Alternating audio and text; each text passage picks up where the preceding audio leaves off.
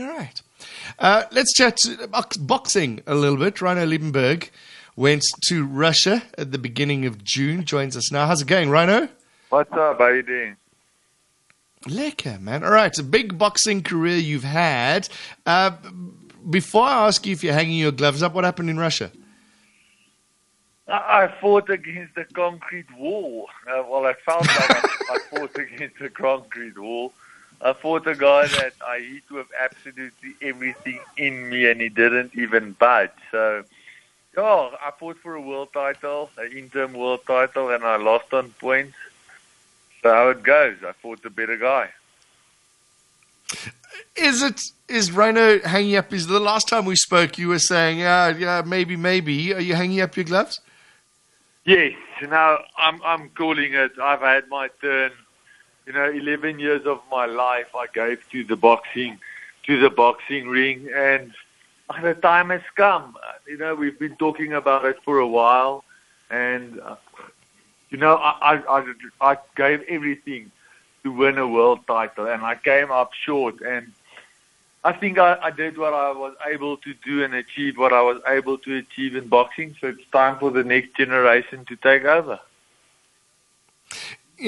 Having a look at your career, normally when you talk about football or rugby, and many times commentators will say it was a game of two halves, but your career definitely was a career of two halves. You had first 16 matches, 16-0, but all at home. Then you started traveling. What was it about the traveling that was so difficult? No, it's not the traveling. So I fought internationally on 7 occasions. Of those 7 occasions, truly, I only lost 2 fights. I lost my first fight. I got blitzed by a guy called Aleider Alvarez. He beat me up. He was on a different level altogether. And I lost my last fight, this one in Russia. I fought a concrete block that just hit me with everything and could take everything that I threw at him. So all the other fights, all my other international fights, I truly believe that I won every single one of them. I just didn't get the decision. Spoken like a true boxer, Ryno. That's it, but it's the truth. When the promoters, right-hand man, comes to you after the fight and he tells you, listen here, they cheated, I don't know what to say, I'm sorry, then listen here, something's up. So something went down, but I've got no regrets. It is what it is. You take it on the chin and you move forward. And that's how I did it. Tell us about Fedor Chidunov, this concrete block. You did go the full 12 rounds, though. I did go the full 12. I haven't watched the fight. I think he dropped me in round 7, caught me with a flush left hook on the chin. Just a guy that hits every punch. If you take his power out of 10, so every single punch that he throws is 8 out of 10. So it's like 8, 8, 8, 8, 8, 8, 8, 8, 8, 8, 8, 8. So it's relentless. And on top of that, I fought some of the best oaks in the world, and I fought the best in South Africa just in March. And when I hit somebody, they know they hit. But when I hit this guy, he didn't even flinch. He didn't move. It was like they say somebody is tough, then they iron. Like lots of times they call me in Afrikaans, they say, you're Easter. But you know what? Iron can bend. This guy was made of concrete, because concrete can't bend. So you're going to say Fedor Chidunov is a future world champion then? No, he's a previous world champion, and he's definitely got a world champion fight in him. Oh, for sure. Look, he's a legit top 10 ranked opponent in the world. He had 200 plus amateur wins. He was the WBA Super World Champion. He's lost twice, but only 2 other world champions. No, he's the real deal. And I faced him and I took him on and he beat me. Big ups to him. It's a difficult fight to finish your career on, Ryno. There are easier ways to go out. There are easier ways to go out, but what better way is to go out with a world title fight? It's something that every boxer wants. And if you make it, if you're lucky enough to win a world title, yes, you're on top of the world. if you can't, you fall short. It's no disgrace because world titles aren't for everybody. It's for the best in the world. So everything in my boxing career led up to this point, and I took it like that, and I took the fight. The whole world was against us with this fight. I took the fight on short notice. Colin got corona or COVID. He wasn't in my corner. So it was against us from the beginning, but you don't say no for world title fights. You face them head on and you take it and go for it. And after that Rowan Campbell defeat that you taught him a boxing lesson, I guess confidence was high. Yes, it's like I show the people the pictures on my phone.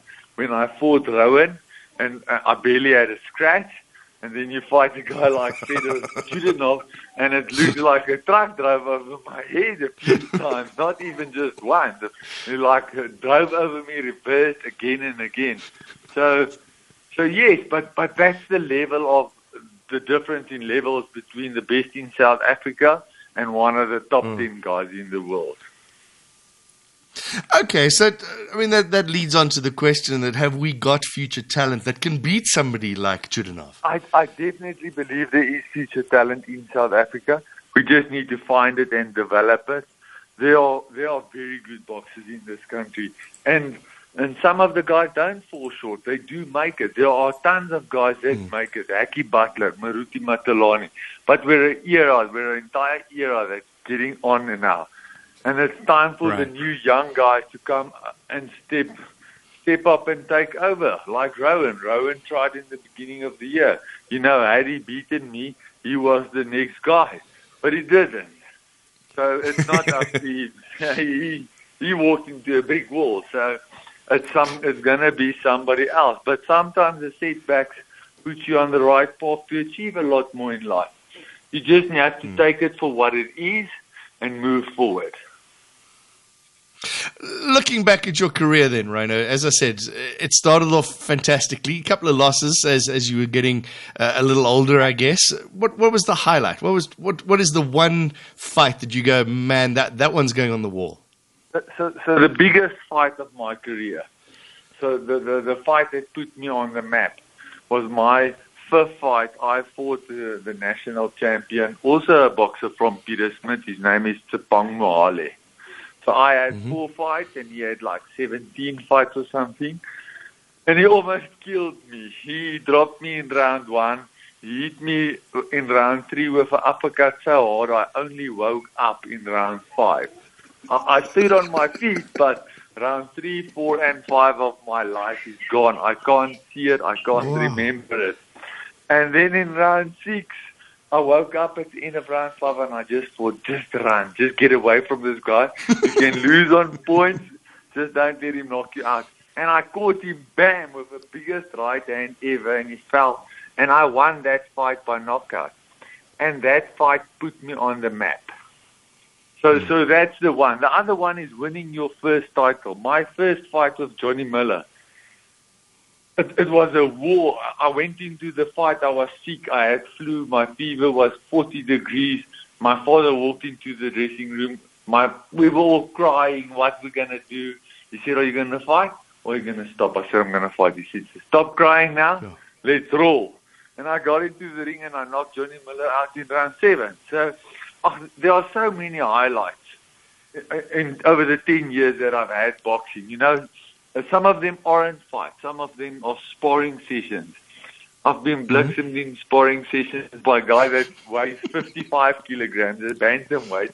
When I get home to my wife, I want to cry. I'm like, I don't know what I'm doing in here. They're killing me. And then the next week, you feel like $1 million and you beat everybody up. It's the journey. Yeah, but I would say that the Tsepang fight is one of my highlights. Johnny Miller is a highlight. Beating Dennis Grace for the WBC silver title is a highlight. And then being the headline of an international show. Now, I was the headline of international shows 5 of the 7 times that I fought on the international stage. And then fighting for a world title. That is what you want to do. That is why you start boxing, to fight for a world title. Win or lose, it is what it is. But that's what you want to achieve, because then you got to the point that's the end goal. And I think I did it. I didn't win the title, but I at least had the opportunity to fight for it.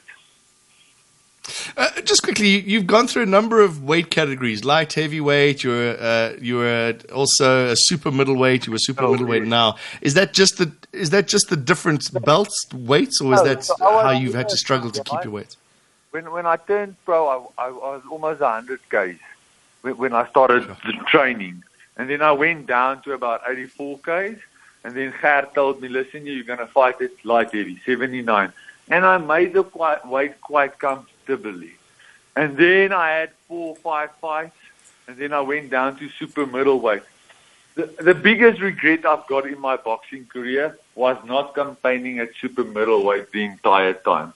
I was never a big light heavyweight, and although I won a lot of titles there and I was strong and fit, I would have done much better had I stayed at super middleweight my entire career. But I achieved a lot. I fought at 76. Super middle is 76 kgs. Light heavy is 79 kgs. And yeah, I did what I wanted to do. You know, I've been the national champs in both weights. I've won titles in both weights. So that's good. Okay. Has the boxing world lost you now, Ryno? I know you've got a hardware store out here in the West Rand. Have we lost you, or are you still going to get involved and bring up some young talent? Some time off of the boxing scene. You know, I've got a very young family, and they gave up a lot with me boxing. Every time I go into training camp, I don't do nothing. I don't go anywhere. We don't go to anything together.